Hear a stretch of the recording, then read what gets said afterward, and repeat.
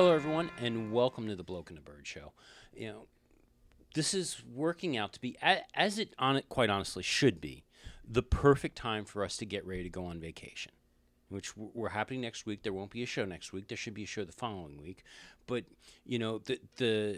the news is starting to die down. We're getting to the point where, at the very least, I think most of the business offices are probably shutting down for the teams for the holidays, and they're taking a much-deserved break before things truly ramp up for winter testing.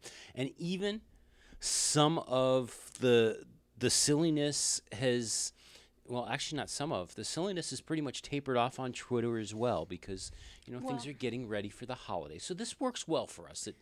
Give you that reminder. That's because Bob got drunk at the Christmas party, and they're still trying to clean it up. So they can't tweet about it right now. Which Bob? The Bob that's at every one of those teams that got drunk. Oh, so not Bob Fernley. No. Okay, because we're going to talk about him later. Not a specific Bob, but that Bob. We all have the Bob in our office that gets drunk at every occasion. Human superglue Bob? Yes. Yeah. At Loud Talker from Dilbert Bob. Mm. But it's really drunk Bob that kind of is the biggest problem. And, they got to clean up the mess he created on the floor of their various places. But with all of that starting to not happen, we do have some stories, but we had one other kind of cool thing happen. You got the opportunity to pay a visit to the U.S. offices of a fairly major commercial partner for several teams. I did. I visited this past week to the offices of Puma North America, which it's a subsidiary kind of a way of thinking about it of Puma Global. Well, it's that weird way that some of these global companies do business in other countries. Yeah. Originally, the North America arm was truly part of the global piece. Mm-hmm. They spun off several years ago to be able to go in their own direction and leverage things and work sort of more independently than true global. Global is much more responsible for what's going on in Europe and their F1 pieces, while they dictate things down to North America. North America leads the edge in the Puma organization for technology. And it's new ventures and new ideas start in the North American market and then work their way back to Germany, because apparently that's just the way tech tends to work. It leads in America and then goes back overseas. But I thought, part of my trip was, really immersive into the Puma brand and the Puma story. And I got to telling you what the story was, and you said that was really cool. And I don't know if everybody understands, because I grew up knowing who Puma was and knowing who some other, sporting brands were. Yeah. But you don't necessarily know what makes them truly special. So I think their story is really unique. Honestly, and Nike also has a fairly in-depth story of how I think this is a better story than Nike's. So in 1924, we're going to put our Wayback Machines on. In 1924, two brothers, Rudolf and Adolf Dassler, formed a shoe company in, I'm going to try it, Hersken Roche, Germany. It's about 14 letters long, and it's not a pretty language. Not an Ausfahrt, though, right? Not an Ausfahrt, no. Okay. Anyway, they formed this Dassler Brothers shoe factory in this H-town in Germany, where both the brothers still function in their shoe businesses today. Now, in the 1928 Olympics, most of the German athletes wore Dassler shoes, and including some of our own athletes, Jesse Owens being one of them in the 36 Olympics. They won, in their time as Dassler Brothers, they won like 7 gold medals. They were very well known in the Olympic shoe market, track and field particularly. Mm-hmm. They rocked along for a while. World War II ends, and the next thing you hear about the Dassler brothers is that Rudolf Dassler founds Puma, and there is a major sibling breakdown between Adolf and Rudolf. They build factories across the street from each other. Puma begins its growth and development under the leadership of Rudolf. And you may have heard of what Adolf did because they hybrid his name and it's now Adidas. Adidas. The two Adidas. Adidas. The two companies are literally across the street from each other in this town that is extremely shoe conscious. It is very well known that when you go there, they look at your shoes to know whose side you're on of the sibling war that is now going on for 80 years?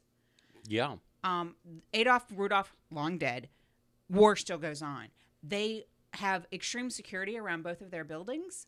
And if one of them starts a building program, the other one starts a building program. They have matched each other for buildings, everything, size, campuses. At one point during their history, one of the two brothers, I don't know which one, tried to put the other brother out of business by going into an in-depth building program because he knew the brother would copy him.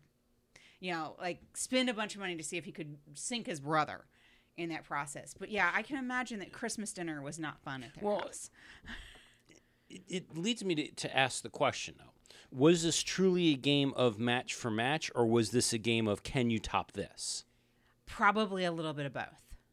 I mean, you just kind of, as you listen to the story unfold, you could see these two German shoe guys going, I'm going to best you. And they really competed for a very long time in a very similar market. Puma went after a very tech-based market, and Adidas was right there with them. Adidas was one of the first ones to start to sign icons with Run DMC in the 80s. Puma did a whole lot better with the icon signing. They had people all the way back. They had Martina Navratilova. They had. I thought Adidas had Pele or somebody. No, Pele was Puma. Ooh. Pele was the first of the legendary icons of Puma. So all the Puma folks that are listening, please don't egg me. Yeah, don't egg him. But it's really quite cool. The offices that are here in the States, I've been told that Germany is the same way. You see every person in the office is decked out pretty much head to toe in Puma gear. That kind of makes sense. Yeah, but it's crazy. You're talking about a multi-million-dollar company, and the head of the company, senior vice presidents, are walking around in Puma shoes and Puma track pants. I mean, it's head to toe Puma stuff. So that was a very cool piece. What I can tell you is that it just so happened, and I totally did not plan my trip around it, that Puma was doing a sample sale while we were there, and I was able to pick up a Red Bull racing shirt for our son, as he has outgrown his old Red Bull racing shirt. Yeah, so, I mean, you got the opportunity to see quite a bit while you were there. One of the things that I don't think a lot of people quite realize is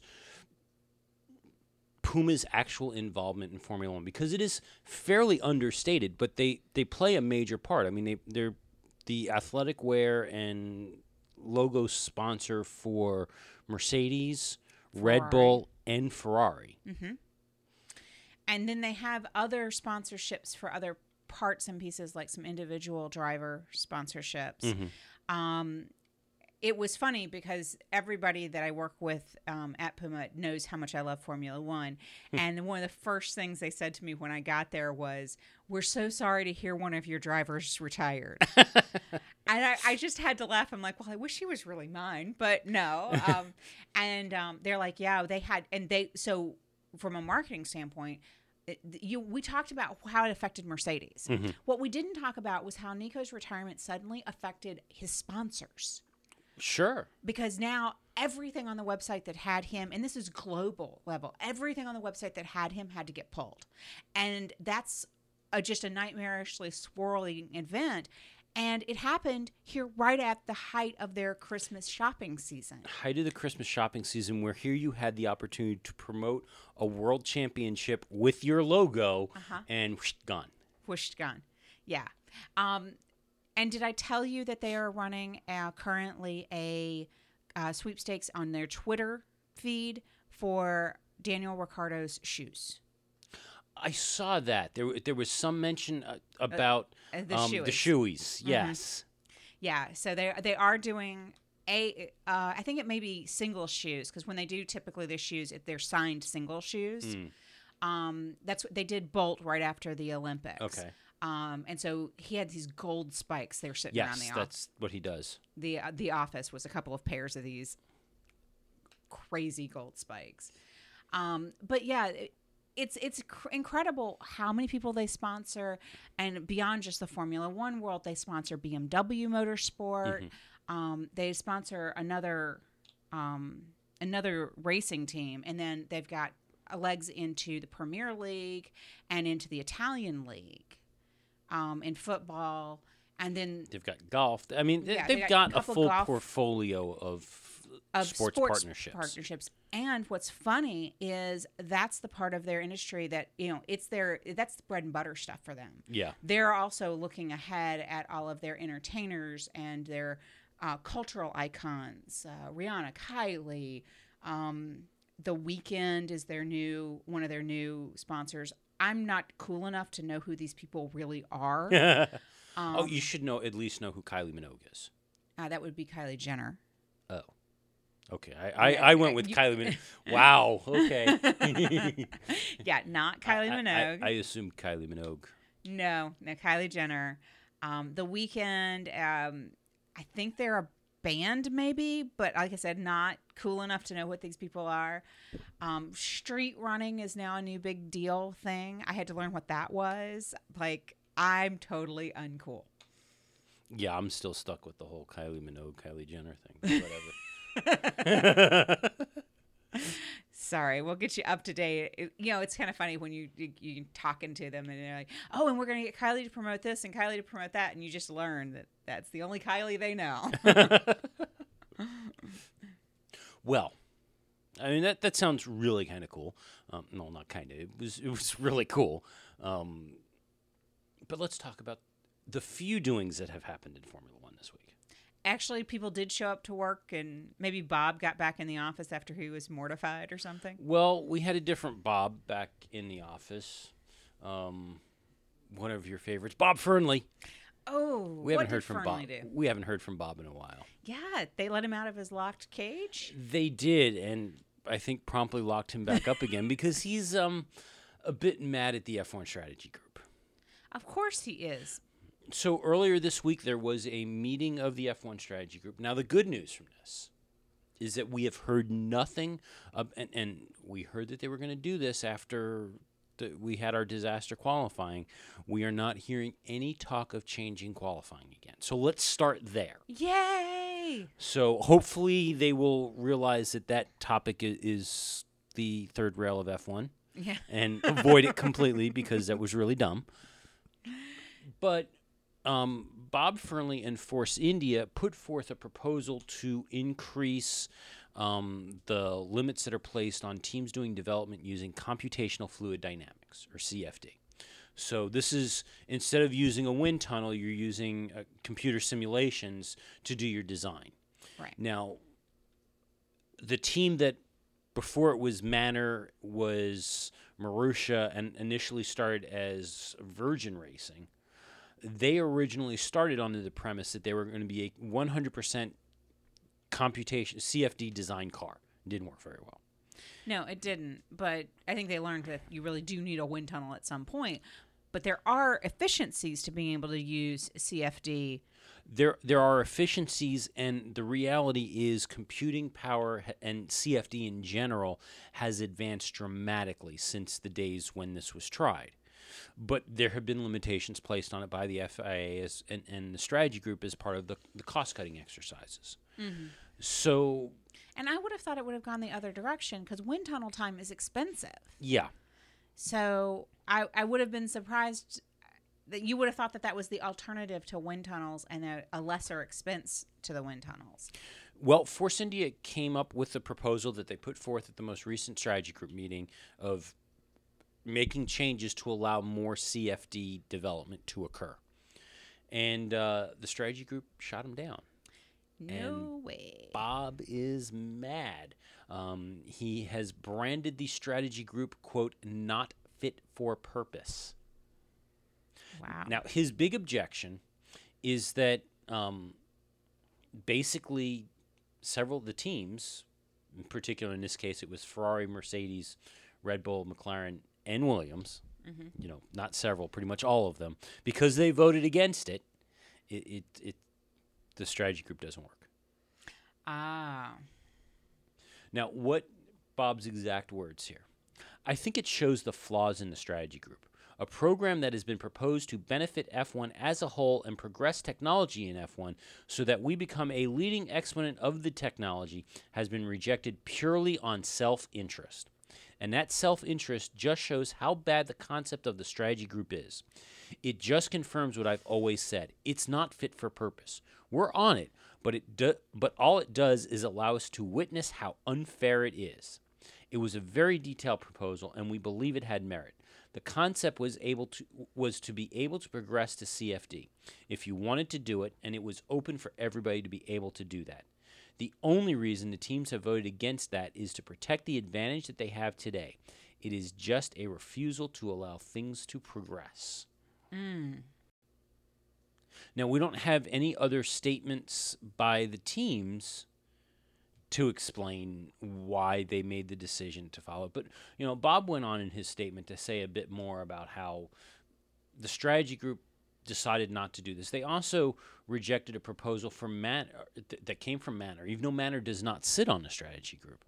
Rejected a proposal from them to give more wind tunnel time to teams using the cheaper and less accurate 50% scale tunnels rather than 60%, which has become the norm. Once again, however, only Force India supported the idea. Well, okay, I get that some of the strategy group people are going to be looking out for themselves. Actually, all of them are. I mean, they're looking out for their own teams. I get that. But if they're the only people that support this, shouldn't that tell you something? That it's not, it may not be good for the whole? That's what I don't know. And we don't have the other side of the story because nobody else is really talking. Because I'm kind of waiting for Christian Horner to go, yeah, it sounds like it's a good idea, but when you put it in practice, it doesn't work. Well, or something like that. Yeah, and my concern is, Christian Horner's position has always been, well, we're not here to give charity to the other teams. Well, so screw them. Even if that in its own right doesn't make a whole lot of sense. Well, yeah, and then when Mercedes did the same thing to him, he was like, well, they should be thinking about more than just them. Think bigger than your own team. I get that, but I would think that if it really had some level of merit, because even if you're a big team with deep, deep pockets, and let's think that through for a second. If you are a big team with deep, deep pockets and you had an opportunity to use a cost-saving method that might allow you to spend your deep, deep pockets someplace else, you're not going to necessarily think that's a bad idea. Yeah. So what Bob went on to say in reaction to the decision against the Manor proposal was that a team like Manor has no voice. They can put things to the strategy group. 5 teams vote against it, and really for no reason whatsoever other than protecting their own interests. We want to get the sport competitive. There are times when you've got to allow a little bit of flexibility, and I don't think it was an unreasonable proposal. Well, apparently he's the only one. Yeah, and without knowing what the other teams' positions were, it's hard for us to... Really exactly what got proposed. Yeah. I mean, that's the thing. I mean, sometimes these are like laws in Congress where they roll a lot of pork in them. And somebody, they name them, good law for the betterment of everybody. But there's so much pork in it that people have to vote it down because they're trying to get rid of the other pieces. And then all of a sudden now the attack ads, they voted against good law for the betterment of people when they really voted against 92 pieces of pork legislation. And that's what I wonder if that's not some of that too. And we don't know. And we may never know unless somebody gets mad that Bob is spouting his mouth off again and decides to lash out against him. He's going to fade into the bleakness of the night here shortly again because we don't hear from him all the time. So moving on, we have word that the sale of Formula One is progressing. Liberty Media has gotten approval from the antitrust authorities to execute the deal. Now, this is still not fully a done deal. We do know to help further the process, Liberty has raised $1.55 billion from investors. Now, they've done this, but the one thing they have not done yet is they don't have approval from their own shareholders to execute this deal. Ouch. Now, I would assume that if they're able to get $1.55 billion from their investors, that the shareholders are probably going to step in line, but that checkbox hasn't been done.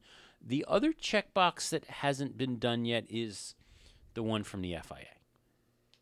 Again, no reason to think that they wouldn't get that, but it hasn't happened yet. Okay. But that deal is moving forward. You're giggling. I am. I'm waiting for what this shoe to drop is. Your favorite team boss, with favorites in air quotes. Oh, what did Monisha do now? Monisha. She says that they are not considering the 2017 season to be a transition year. So she's given up now. She's done. They've already conceded the entire season.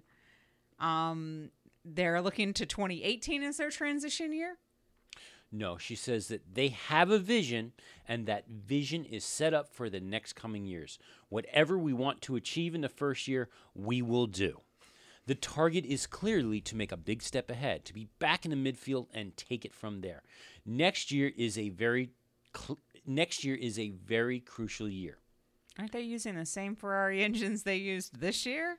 Yeah. Oh. And they're doing all those things that you might think would happen in a team's transition year.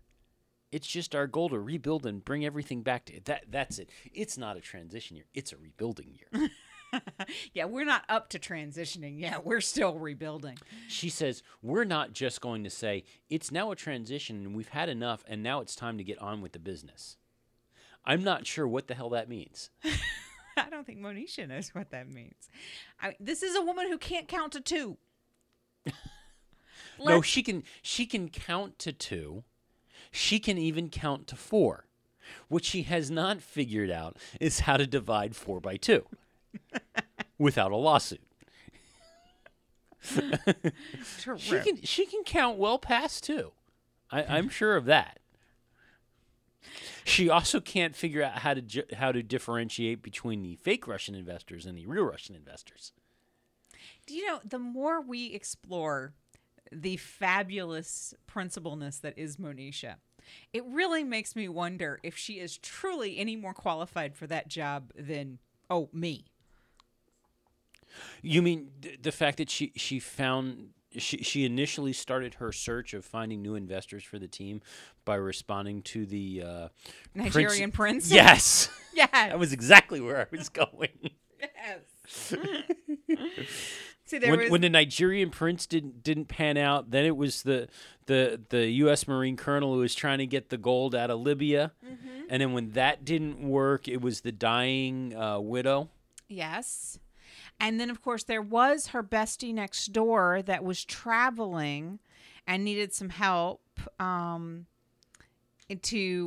get out of jail and their process. Yeah. And so she had to stop everything to do that for a while. I'm like, I don't get it.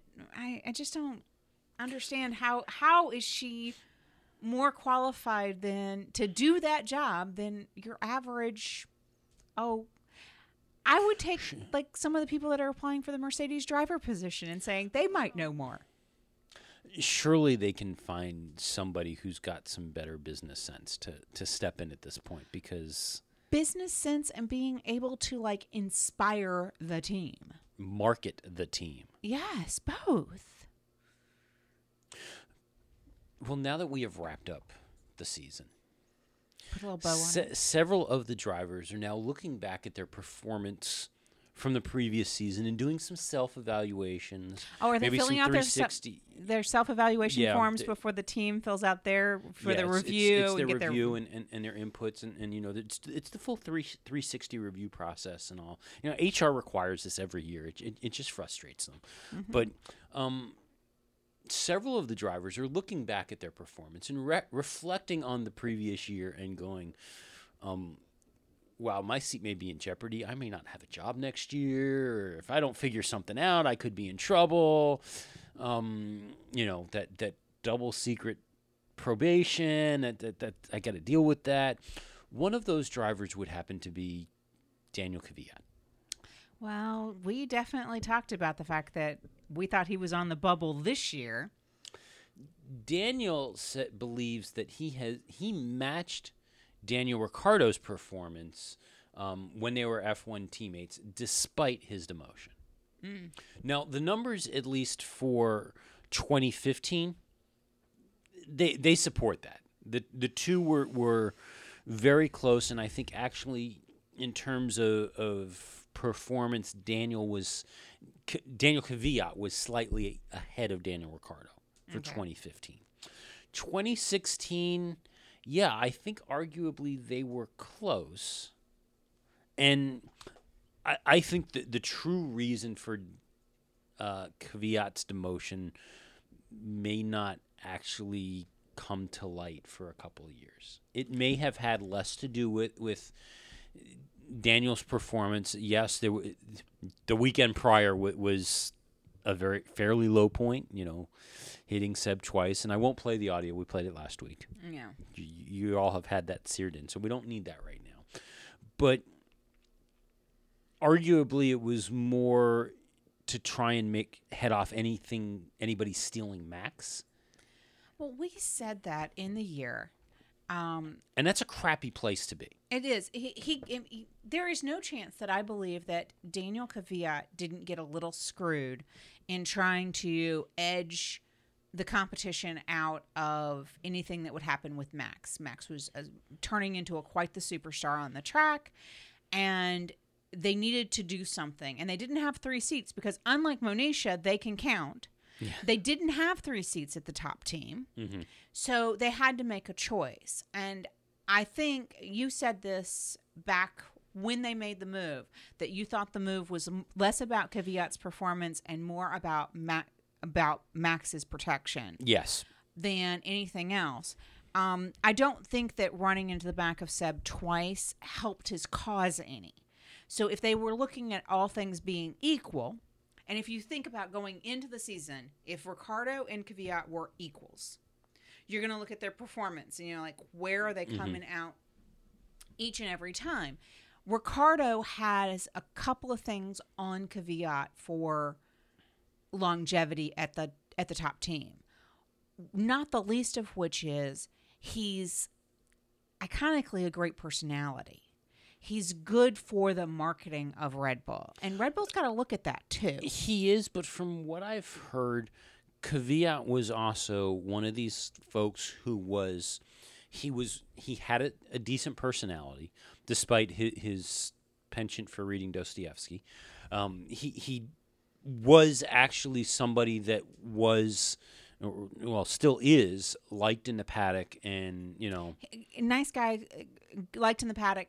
I don't think he has the infectiousness that is Ricciardo. Yeah, that I could agree with. I mean, Ricciardo would have a bad day and couldn't stop smiling. Mm-hmm. And the reporters would comment on Ricciardo. I mean, Ricciardo got angry, at Monaco? I mean, yeah. That was like the first time. And even when he said, I can't talk about it, and walked away, the reporters were like, he'll get through it and he'll be okay and he'll come back. And it wasn't like he was moody or anything like that. I think Kvyat is a little bit younger. He's a little bit more bookish. He's not as infectious as Ricciardo is. And I think the Red Bull team has to look at that and weigh that into the scenario. Mm-hmm. You have to weigh in whether or not you're running up the back end of Seb. I mean, that's poor manners. And if they're going to get incidents because they keep one over the other, they're going to take the one that has less incidents. I mean, so even if their driving was the same, they weren't the same. Yeah. I feel sorry for him. I mean, he's a good driver. I get that he got upset and got depressed, and he had a really tough year this year. Yeah, I mean, he after getting demoted, which truly it should have been his chance to show that he didn't belong where they put him, he then got beaten pretty soundly by Carlos Sainz. Right. And I think some of that was he wasn't ready to get out of his own head. Wasn't ready to get out of his own head. Daniel says that a lot of it is because this was a car that was not designed for him. Right. He wasn't involved in any of the process with it. Of course, then you look at, Max hopped right in that Red Bull and crushed everybody.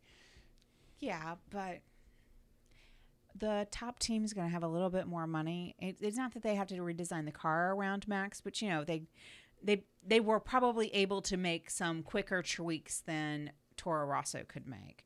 Not to mention, don't forget, Toro Rosso had a non-upgraded engine. Yeah. For the better part of the year. So the leaps that happened in Toro Rosso at the early part of the year were just going to diminish at the back end. You're looking at it from a different level of judging. Mm-hmm. At that point, you're not necessarily judging the drivers and the performance of the car based on the rest of the field. You're comparing it to Carlos. Yeah. And in that case, they both had the same car. They both had the same engine, and the non-upgradedness didn't matter. But Daniel, and one of the things that probably did not help is, if you recall, the week after this demotion happened, or 2 weeks after this demotion happened, whichever was Barcelona, the return to the European season and the motorhomes and all of that. And the reason why the motorhomes are significant is because of how Red Bull works. Red Bull brings to the European races, it's called the Red Bull Energy Station. All right. This is a combined land yacht. That's what I mean. It's multiple motorhomes that are put together, but it is one big structure and facility that serves as the motorhome for both Red Bull and Toro Rosso, with one team on one side of the energy station and the other team on the other. So yes, he got demoted, but then he had to spend every time that he walked into the energy station, to go to the driver's briefings and all the other stuff. There it is, thrown right in his face that there's Red Bull and he's not on that team and Max is in his spot. And that's harsh. I think it rubbed salt in the wound. I mean, I really do. I think that rubbed absolute salt in the wound. We'll see. I hope that he's in a mentally better place, because, quite frankly, he's got this year to sort it out and prove that he can go to another team. He needs to see Red Bull needs to see the backside of Kvyat so that Kvyat can advance. But he's got to have somebody interested in him, and he's not going to be interesting if he's angry. Mm-hmm. Angry Kvyat is not a good Kvyat. Well, another driver that is upset over being passed over would be Pascal Wehrlein, who, as you recall, when we started the season in 2016, he was expected to be the next wonder kid right after Max to light the world on fire. And sure enough, he had some really good flashes there. I mean, he got Manor their first point in the current guys and second point ever that the team has ever had. He got some appearances in Q2, a lot more than I think we had ever seen a Manor before. Mm-hmm. But then Esteban Ocon came in middle of the season and kind of outshone him and got picked up by Force India, leaving Pascal behind. Well, Pascal has said that now he underestimated the off-track challenges of Formula One. Huh, what does he mean by that? Well, what we know is that, and this is all we know, is that it has emerged that Pascal missed out for reasons not related to his on-track performance. And we're talking about the Force India seat. Not related to his on-track performance, but rather how it was believed he would have integrated with the team. And the 22-year-old says that he will learn from that feedback, having entered F1 from the DTM. Interesting. So when he got his review, he probably was handed, you need to be a little bit more mature and play well with others. Yeah. What I find is interesting, though, is that, okay, so Force India brought on Esteban Ocon to replace Nico Hülkenberg, whose teammate was Sergio Perez. Sergio came in, if I remember correctly, it was Sergio Perez. Was it Sergio that came in to replace Paul di Resta, or was that Nico? No, it was Nico Hülkenberg that came in to replace Paul di Resta. One of the reasons that it was said that Paul lost his seat was because he was known to be a little fiery when the team did not perform to what he felt were appropriate standards. It's they obviously have a culture of working well and playing well with others, and they want a driver that will fit in with them and work with them and not lose their crap when something doesn't go right. Right. And there's something to be said for that. And all the teams, to some level, have to look at how well these people fit in with their team. They're on the road a lot together. They are hyper involved with each other. Well, the team needs to rely on the driver to give them all of that data that they cannot collect from technological means. Right. And they've got to have a good interaction. And it's one of the things that if you look at the top teams, one of the first things that they tend to point to as their secret sauce, they're not so secret sauce because they point to it, but their secret sauce is that driver, whoever that driver is, works well with their engineering team. Mm-hmm. They are constantly working with the engineering team to morph the process forward. Well, if you're angry or you're upset that the team's not, you don't feel the team is supporting you, and Lewis has felt this way, and Lewis has gotten bit by it, so it's not just a back marker thing. When you feel that way, you're no longer supporting your engineers in that very special required way. Keep in mind, it does not serve a driver well to forget that his very life is in those engineers' hands. Mm-hmm. So when they remember that, I think they tend to treat them better. Yeah. Well, for a driver to truly perform at the top level, they need they need to provide the engineers with the feedback that the engineers need to tune and tweak that car to the level and settings that gives the driver the confidence that they need to take it right to the edge. Right. And they need to be able to provide useful feedback. It's not this car sucks. It is this car would handle better if it had. There's too much toe. There's not. Yeah. There's not this, or I'm feeling this way when I do this. What do I need to do? Because and some of it is getting the engineers to feedback of, hey, if you let the clutch off in a different way, you'll have a better start. Mm-hmm. Let's practice that and stuff like that. I mean, it's a relationship that they have to be working in. There's no time that you and I haven't talked about what is the key to making a world champion, and it's having the right car, the right driver, and the right team. All at the same time. Yeah. And it's never about being truly what would be technically the best driver on the track. It is having all the parts and the right timing. Mm-hmm. So let's talk about somebody who seems to lately not have the right timing. Fernando Alonso. Oh. So last week, we talked about how his manager, Flavio Briatore, said Fernando is not going to Mercedes. He's committed to McLaren. He is staying with McLaren. He is going to stay the course. It is McLaren, McLaren, McLaren. No Mercedes. Okay. This week we heard from Fernando, who has said that he is fully committed to McLaren, no Mercedes. Okay. I don't know if I have a comment to that, unless you're following up with, and he was caught walking around his hometown in Spain. Talking to Toto, no. Spain, talking to Toto, or wearing a Mercedes shirt. We have not heard anything about Niki Lauda or Toto Wolf visiting Fernando. The bugs haven't picked up the conversations between them. None of that. Toto hasn't called Fernando's father or anything like that. Yeah, not that we know of. He's not having tea with Fernando in Fernando's mom's kitchen. None of that stuff is happening. None of that. Okay. However, Nico in his victory tour, I think it's the best way to describe it. I mean, he's definitely getting out there and enjoying the fruits of his championship. And he should. He deserves it, and I have no problem with that. I'm just... that's a victory tour I can get behind as opposed to others. In many ways, I see him out more and sharing more and celebrating more than we have ever seen in Nico. And that, more than anything else, is what amuses me. But he's retired now. He can do this kind of stuff, Next week, I hear he's going to be playing golf at Pebble Beach and wearing, the appropriate golf attire and the knee-high socks. I mean, he's retired now. He can do these things. I wonder he if might he'll even do be it buying a Lincoln Continental. I mean, hey. I don't think so. He'll probably drive a German car. Maybe he'll do it in that silvery blue color, that hot teal color that his gloves used to be in. It might be.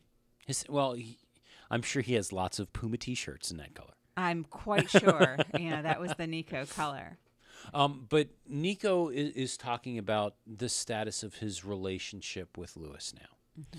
And he says that, now we're talking more, we're joking, things are getting better again. And he sees that the relationship will be back to what it was in a short period of time. And that makes sense. But, yeah, now that we're not rivals, we're buds again.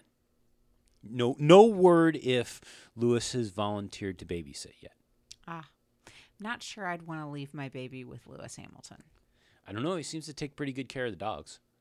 Yeah, but you don't just walk a baby and, leave them at home so you can go do an F1 race or fly around the world. Well, I would assume that, on race weekends, they wouldn't be leaving the baby with Lewis. That's not right. Let's go back to Nico's retired. He doesn't need to, give up his weekends to race now. He can spend them with the baby. Right, but, But, this time of year with the holidays, maybe he wants to go out to dinner with Vivian one night. They live in the same building.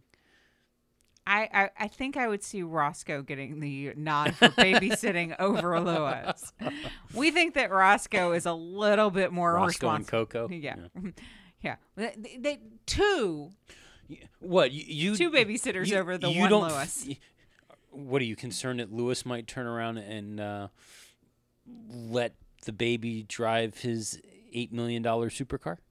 I don't think I would worry about whether or not Lewis would be able to get the car seat into the supercar. No, he would he would put the baby seat back, on the sidewalk, and he would fire up the car, and he'd stick his head out, and he'd go, "Hey, look! If I do this, you get bitchin' flames out the tailpipe." Also possible. I'd also be a little afraid that Lewis wouldn't think that the baby was appropriately attired for Lewis's Well, yeah, there might be some style choices happening there. Style choices. I'd be concerned that the diaper would hang a little too low. Well, I don't believe that. We've never seen Lewis do that for all of his unique style choices. Yes, but there could be dyeing of the hair. Yeah, we have never seen pants on the ground in an inappropriate height. So on the ground. Yeah. But, I kind of wonder what kind of layette set Lewis might have given the Rosbergs. I got to wonder about this now. I would hope that Lewis's mom had some influence into what the Rosbergs might need or desire for a baby gift. Knowing Lewis, he probably gave something that was psychologically damaging to Nico as a baby gift. Maybe. Like a picture of his world champion trophy and said. Well, also last week, if you'll recall, we had Niki Lauda saying that he was hoping to get the driver situation sorted fairly quickly, and that he wanted to give Lewis the Christmas present of knowing who his teammate would be. Santa's not bringing them a driver by Christmas, is he? No, Mercedes has actually turned around. And when I saw this story, I'm like, really? We're going to have to wait that long? But Mercedes has come out and said that they are not planning on announcing the driver before the start of the new year. And again, they got a lot of applications. Well, there's that. But at first I thought, I'm like, really? You guys are punting this that long away? And then I'm like, well, wait a minute. The end of the year is, 2.5, 3 weeks away. Business offices are closing, all that. Okay, this is really not that big a deal. But, yeah. Well, I would hope that they have identified somebody and they're working out the contract. I mean, quite frankly, whether it's announced or not, I hope that that's where they are in the process because they got to mold a seat to the person. They've got to do some stuff. Well, molding the seat's fairly quick. I mean, they've done – they did it for when Alonso was out and they needed to bring in Van Dorn brought his own seat. No, he Oh, that's flew true. with his own Well, that's seat. true. He had been fitted to the he'd driven the car. So Right, but he had to haul his own seat in. That was one of our stories last year. Yeah. Was Van Dorn showing up at the track with his own seat? okay, But- when Lauderer drove for Renault a couple years ago, that was announced like 4 days beforehand. I know, So- but They can They're- make a seat pretty quick. it's a top team. He's gonna want whoever this person is going to want to have some influence on how the car set up for him or her. You know, I'm still betting that Susie's a little upset that this happened and she can't get the seat. Well, the leading rumor now, actually, not even really leading one. It appears to be confirmed from the BBC talking to Toto Wolf that another driver with connections to Toto Wolf is the leading candidate. Oh. That driver would be somebody that Toto has already said that tapping him would be, in his mind, a worst-case scenario. Ooh. Because Toto was part of the management team for Valtteri Bottas, Right. which would mean snatching Valtteri away from Williams. Now, Williams initially apparently they've already approached Williams with an offer that Williams has turned him down on. Okay. They now may be rethinking it. Now, what the offer, it sounds like, is that they offered Williams a reduction of their engine bill by 10 million euros, which is about $8.3 million, or 8.3 million pounds, which is more than half the total amount that they were paying per engine. Oh, wow. Williams rejected this, but talks are ongoing. So it sounds like, the other thing that Williams is being given is the option to take Pascal. Okay.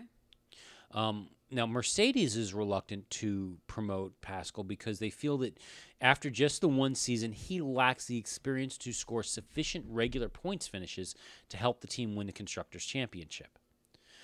But Williams, they've kind of got the same issue. They want an experienced driver in there. They want a driver who can be the mentor and all of the various bits and pieces that are needed to guide Lance Stroll, who's got the other seat. They want the rookie in there. They want to develop that. But we're talking major changes happening to the design of the car. They need a lot of driver feedback to happen. They need someone who can provide them that feedback that they trust to do that feedback. Well, you don't exactly trust Pascal Wehrlein to do that. He's only had a season in the series. He's been down at Manor. He doesn't have a whole lot of experience. They know Valtteri. They've had Valtteri in the program for a while. They're comfortable with the feedback that he gives them. So they don't want to necessarily let him go. And then if you let him go, who do you put in the seat? And they want somebody that's got some, elder statesmen. You need adult supervision. So could that become a return of one of our people that have left the sport? I mean, we had 3 people leave the sport this year that all are senior statesmen. We know Nico's not coming back. He's retired, enjoying his life at Pebble Beach. So we've got Button. We've got Massa. Massa doesn't have a contract for anything. Still wants to race. Button's not entirely sure he's ready to give up. Well, what we know is that, yes, Massa retired, technically retired. But we know that he only technically retired from Formula One. He wants to race next season. Even if it's not in Formula One, he wants to race next season. He is actively pursuing an option to race in 2017 somewhere. He doesn't know where. The calls are being made. Claire Williams has admitted that if an experienced, credible alternative was available, they would consider releasing Valtteri from his contract. Interesting. You also add on top of that according to Autosport, he did have discussions with Williams about a contract renewal, as well as with other teams about extending his stay in Formula One prior to announcing his retirement. Interesting. So the door could be opening for Felipe Massa to return from his not retirement. So if he was to come back, let's just pretend like on a 1-year transition year contract. Mm-hmm. That would be what? His third time to leave the sport? Because he had the accident. He retired, but then in theory, possibly not. This would be if he was just in for another like year or two. Well, the thing is, after the accident, Ferrari didn't tell him, no, you can't come back. No. Ferrari's feeling was, let's recover, let's do the test, and we'll see what happens, and we'll go from there. We'll make a call. If you're up to it, we will keep you, and you will continue to drive. So I think his future but I was... think everybody thought he wasn't coming back. Yeah. He was that bad of an accident. That may have been more of what it was, but Ferrari was willing to entertain it. As opposed to when Ferrari let him go in 2013, that was a different story. That was where it was really up in the air as to whether or not there was going to be a seat to follow on. It'll be interesting. Yeah. More to come. So are we having a bigger silly season post-season than we did in the season? Because we had predicted or had talked about that we thought 70% of the grid had contracts ending.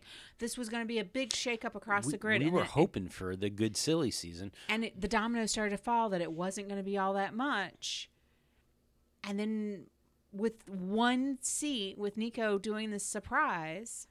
And we were expecting it to be Kimi's seat. We were expecting it to be the Ferrari seat that was going to just set everything off.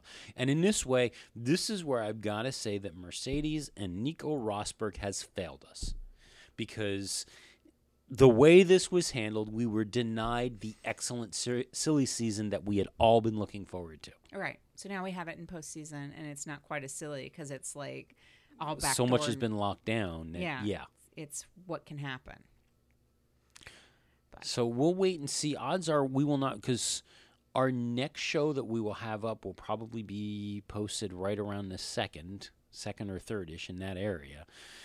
Odds are we won't have an announcement before the third.